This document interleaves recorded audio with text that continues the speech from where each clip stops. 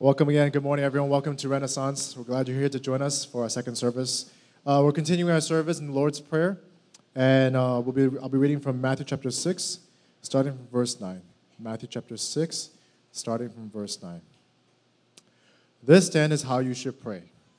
Our Father in heaven, hallowed be your name. Your kingdom come, your will be done on earth as it is in heaven. Give us today our daily bread and forgive us our debts, as we also have forgiven our debtors. And lead us not into temptation, but deliver us from the evil one. Amen. This is the word of God.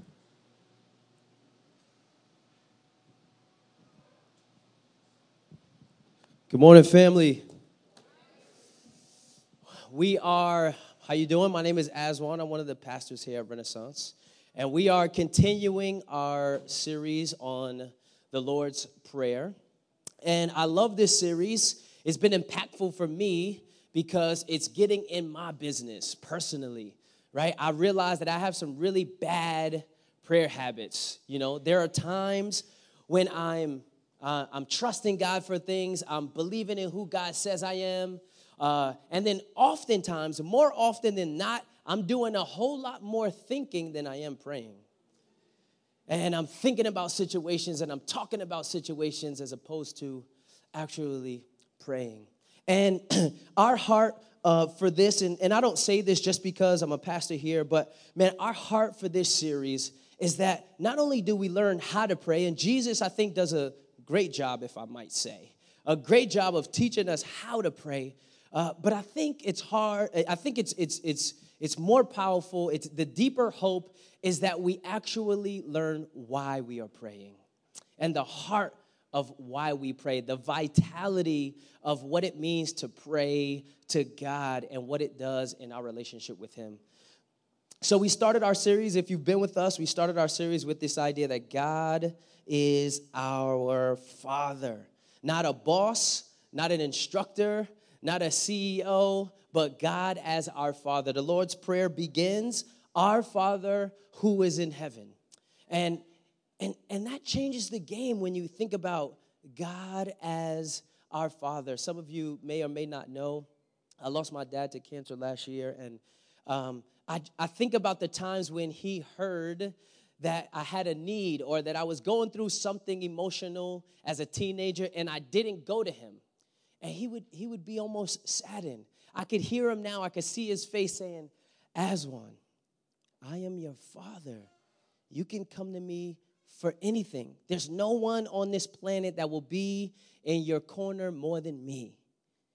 And that changed the game for me. Think about it. I could go to a coach or an instructor or a teacher, but there's something different about my Father.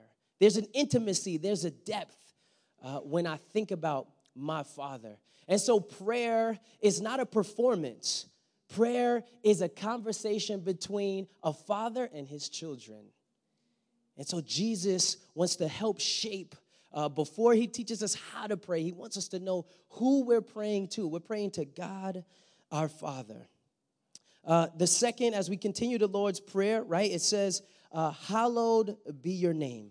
And we said God's name is holy, and holy is a church word that means set apart. And so God's name is set apart from any other thing, any other name, any other gods. God, this God, the biblical God, the God who created the sun, the moon, and the stars, he's set apart.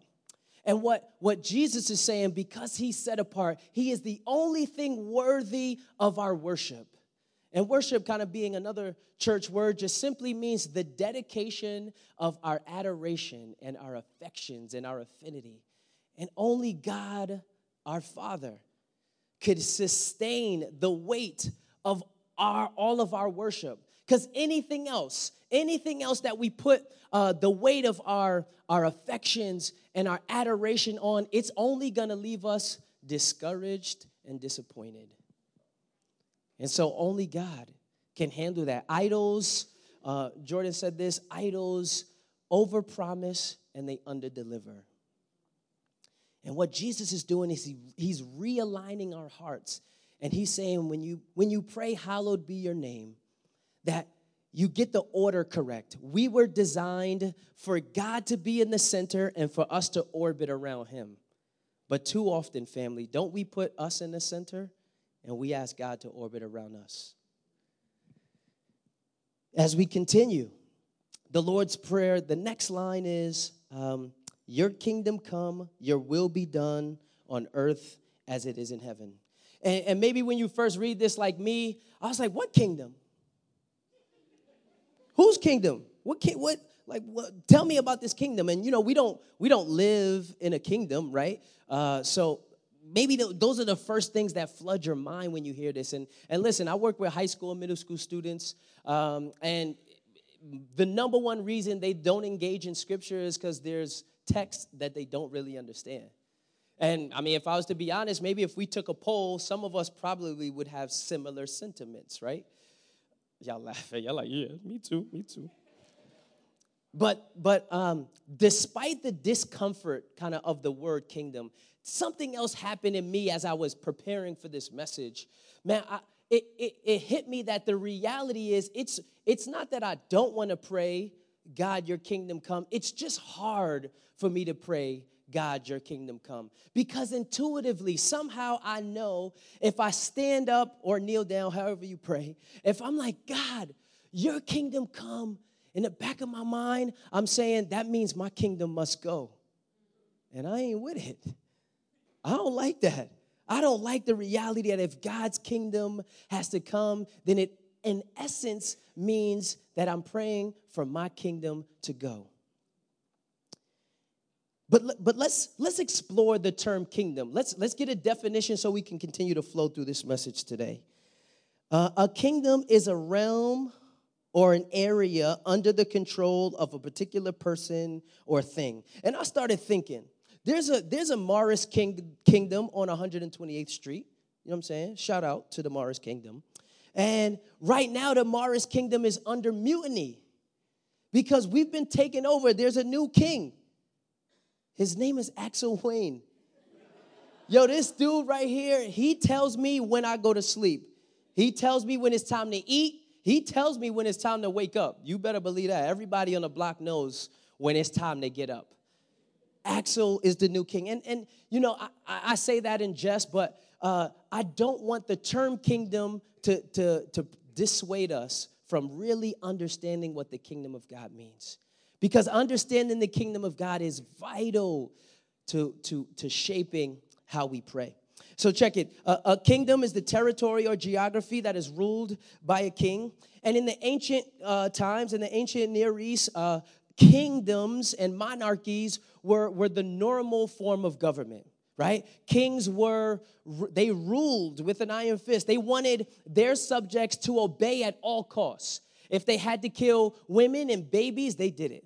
If they had to kind of sneakily attack someone, they did it. All they cared about was overthrowing the territory and expanding their kingdom. Well, if we jump back into the biblical history, some of the history of the people of God, we didn't start out being led by a king. We were led by God, and God would holler at a prophet, and a prophet is just someone who talks to the people on behalf of God. So God would holler at a prophet, and the prophet would then communicate what God was saying, and we would follow that.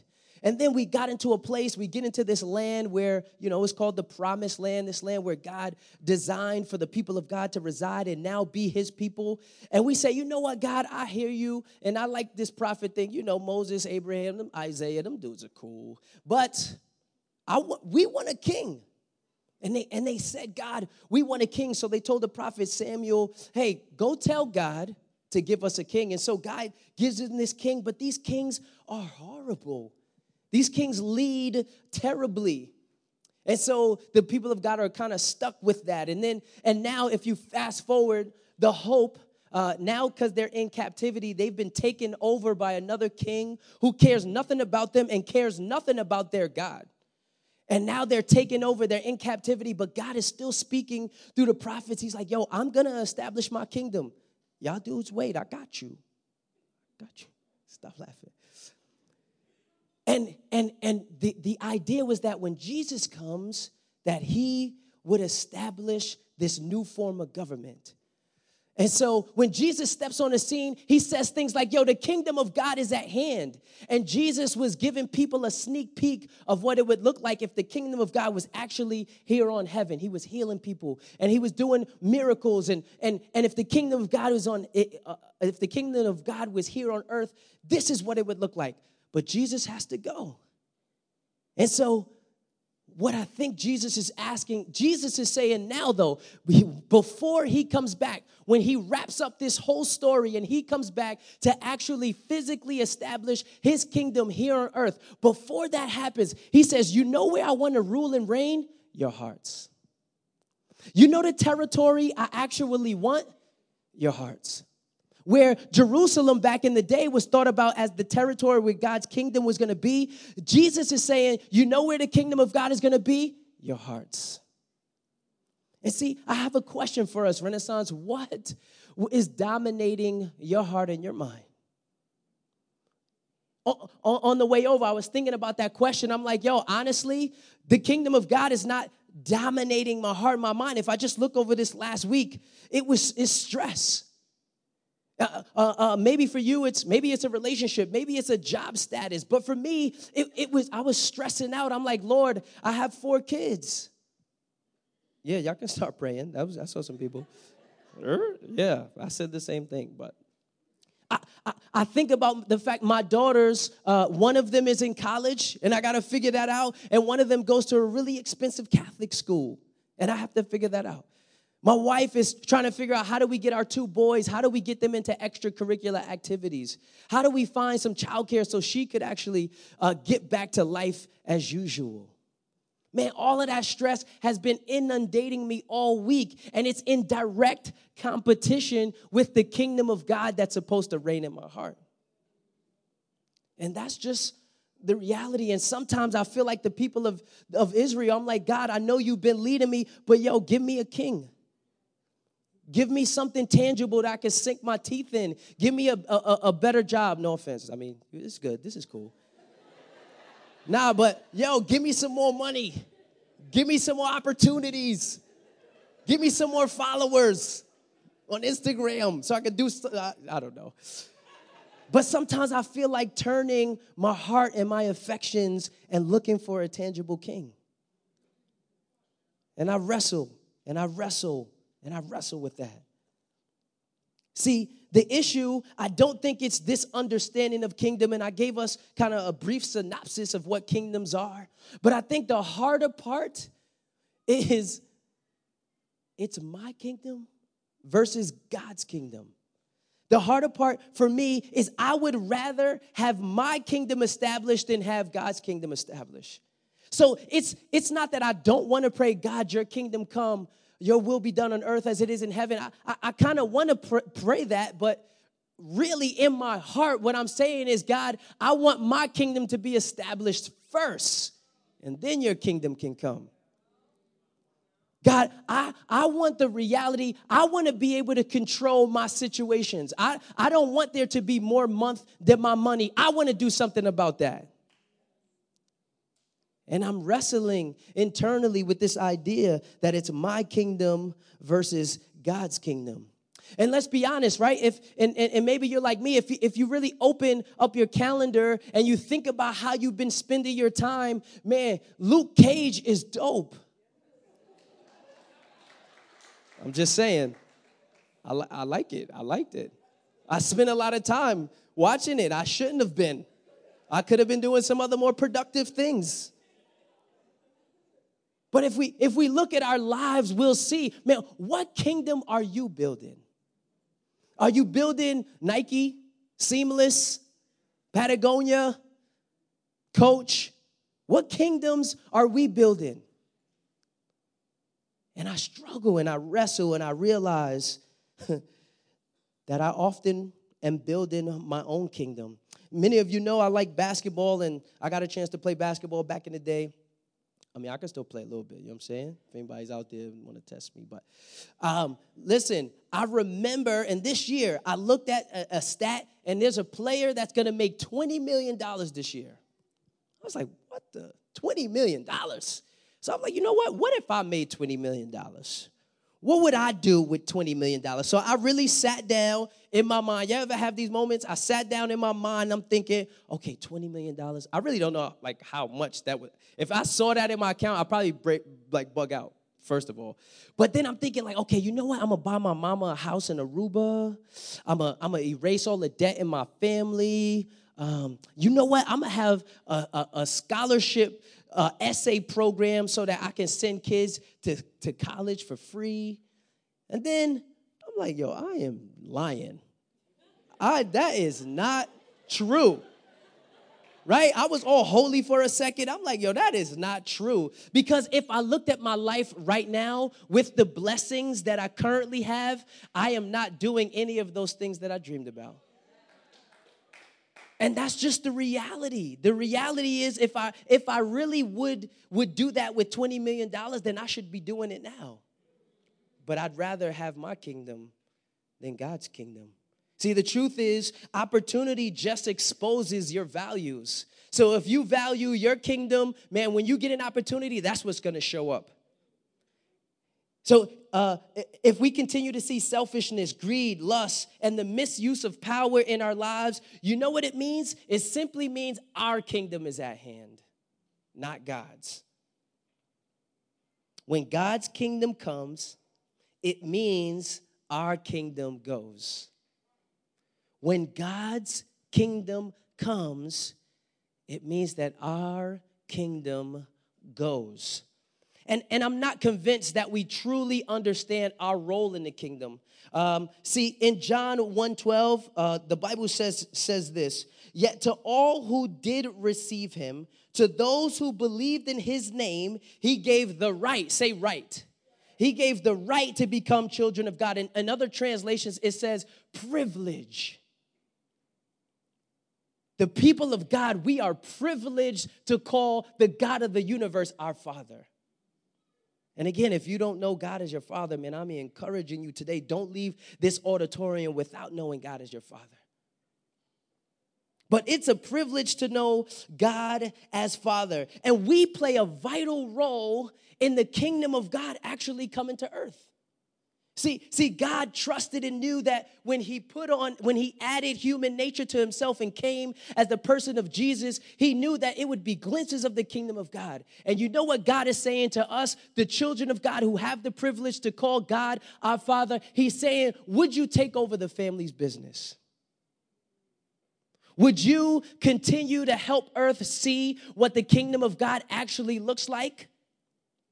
But first, we have to make sure the kingdom of God is ruling and reigning in our hearts. See, when the kingdom of God is ruling and reigning in our hearts, then man, we have an obligation, because wherever we go, you know, we can say the kingdom of God is at hand. We can say, God, your kingdom come, my kingdom go.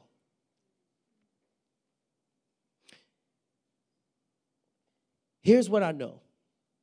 And we were talking about this kind of in between service. I think one of the deeper struggles is we have a warped perception of king.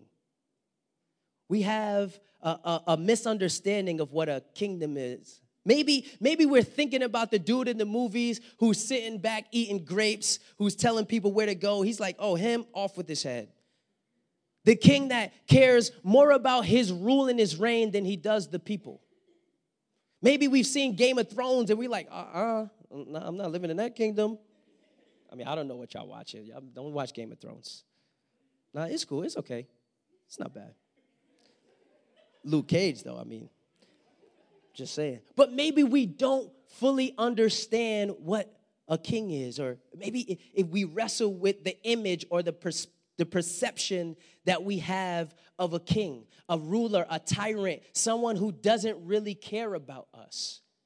But what if I told you that you had the wrong idea of a king? What if I told you that this kingdom was different? See, Jesus is not a king that abuses his power. Jesus is a gentle, loving king who is compassionate and caring. Jesus is the type of king that used all of his power to serve you and I. Jesus is the type of king that stays faithful to his subjects even when his subjects aren't faithful to him. What king do you know does that? See, Jesus thinks more about you than he did himself. See, the Bible says this in Philippians 2, who, Jesus, being in very nature God, did not consider equality with God something to be used to his own advantage. Rather, he made himself nothing by taking the very nature of a servant, being made in human likeness. That must be so hard for King Jesus to be made in mere human likeness. That had to be humbling. And being found in appearance as a man, he humbled himself by becoming obedient to death, even death on a cross. See, we have a king that's willing to die for his subjects. Nowhere in the Near East, nowhere in ancient history do we see kings who are willing to die for their subjects. See, we have a king in Jesus who could hear the faintest cry of his subjects, his children, and he would take off in a dead sprint after them. That's the kind of king you and I get the privilege to serve. See, in your kingdom, you are king. And you know what's the problem with that? Forget forgiving other people. You have a harder time forgiving yourself. But King Jesus says there is forgiveness available in the kingdom of God. Elsewhere in the Bible, in one of the prophets, Isaiah, says this. This is describing King Jesus to us. He was, Jesus, despised and rejected by mankind, a man of suffering, not chasing after fame, a man of suffering and familiar with pain, like one from whom people hid their faces. He was despised, and we held him in low esteem. The God of the universe came to earth and subjected himself to us, holding him in low esteem. He was oppressed and afflicted, yet he did not open his mouth. He was led like a lamb to the slaughter, and as a sheep before its shearers is silent, so he did not open his mouth. See, King Jesus was laying on the wood with the nails in his hands, and he was there, and people were telling him, yo, why don't you save yourself? And I'm just imagining Jesus being God in human form was there like, I probably could, but you know what? The subjects need for me to die. And so instead of exercising his power, he dumbs it down just a bit. You know why? To serve you and I. Listen to what Matthew says. Matthew says this, you know that the rulers of the Gentiles lord it over them. This is Jesus speaking. And their high officials exercise authority over them.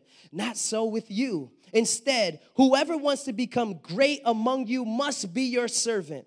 And whoever wants to be first must be your slave. Just as the Son of Man did not come to be served. See, he's not a king that's sitting around eating grapes waiting for us to serve him. He came but to serve and to give his life as a ransom for many. You and I weren't even worthy of ransoming, but the God of the universe did it anyway. See, God's kingdom is different. The king dies for the subjects. The king serves the subjects. I have never lived in a kingdom before, and I probably never will. But that's the kind of kingdom I want to be a part of. And when Jesus is saying, pray this, pray like this, he says, pray, God, your kingdom come. He's saying, our kingdom go. And he's saying, keep the proper perspective that you are asking for the kingdom of God to come, the King Jesus to come, who is the type of king that's willing to give it all for his subjects. In closing, man, despite the desire to be our own kings and rule our own kingdoms, Jesus is instructing us to pray for the kingdom of God to reign in our hearts first and foremost. And then he's asking us to pray for God's kingdom to come and our kingdom to go. And so here's what I want us to do this week. I want you to sit down, actually tangibly do this, please. I want you to sit down, and Brianna, even if you don't have a bank account, I want you to sit down with something, some allowance or something, all right? I want you to sit down, open up your calendar, and I want you to say, God, I want your kingdom to come. I want you to look at the days, look at your week, look at your month. I want you to say, God, would your kingdom come? And I'm trusting that maybe the Holy Spirit would inspire you to say, you know what? On this day, I'm going to start serving at Renaissance. Maybe that's one. Maybe you say, you know what? I'm going to start serving so that young women can stop getting sex trafficked. Maybe I'll serve with disinterested kids to the gospel, and I'll join Young Life in the mission of introducing adolescents to Christ and help them grow in their faith. Maybe if we took the time, I hope that we take the time this week and we say, God, you know what? Your kingdom come, my kingdom go. And if it's not in pencil, then it's a pen that you're taking and you're just striking out your kingdom and you're adding God's kingdom as it comes. I want you to open your bank account. I want you to look at your statements. I want you to say, God, would your kingdom come? Would my kingdom go? In closing, man, there are some organizations and projects and things that we could be giving to. We could be giving our time, our resources, our expertise. We could be giving to advance the kingdom of God. What kingdom are you building this week? What will you leave here building? Will you take on the legacy of being a kingdom of God builder? I hope Renaissance we do that. Let's close by saying the Lord's Prayer together. Can we do that? Our Father, who is in heaven, hallowed be your name. Your kingdom come, your will be done on earth as it is in heaven. Give us this day our daily bread, and forgive us our trespasses as we forgive those who trespass against us. Lead us not into temptation, but deliver us from evil. For thy is the kingdom, the power, the glory, forever and ever. Amen.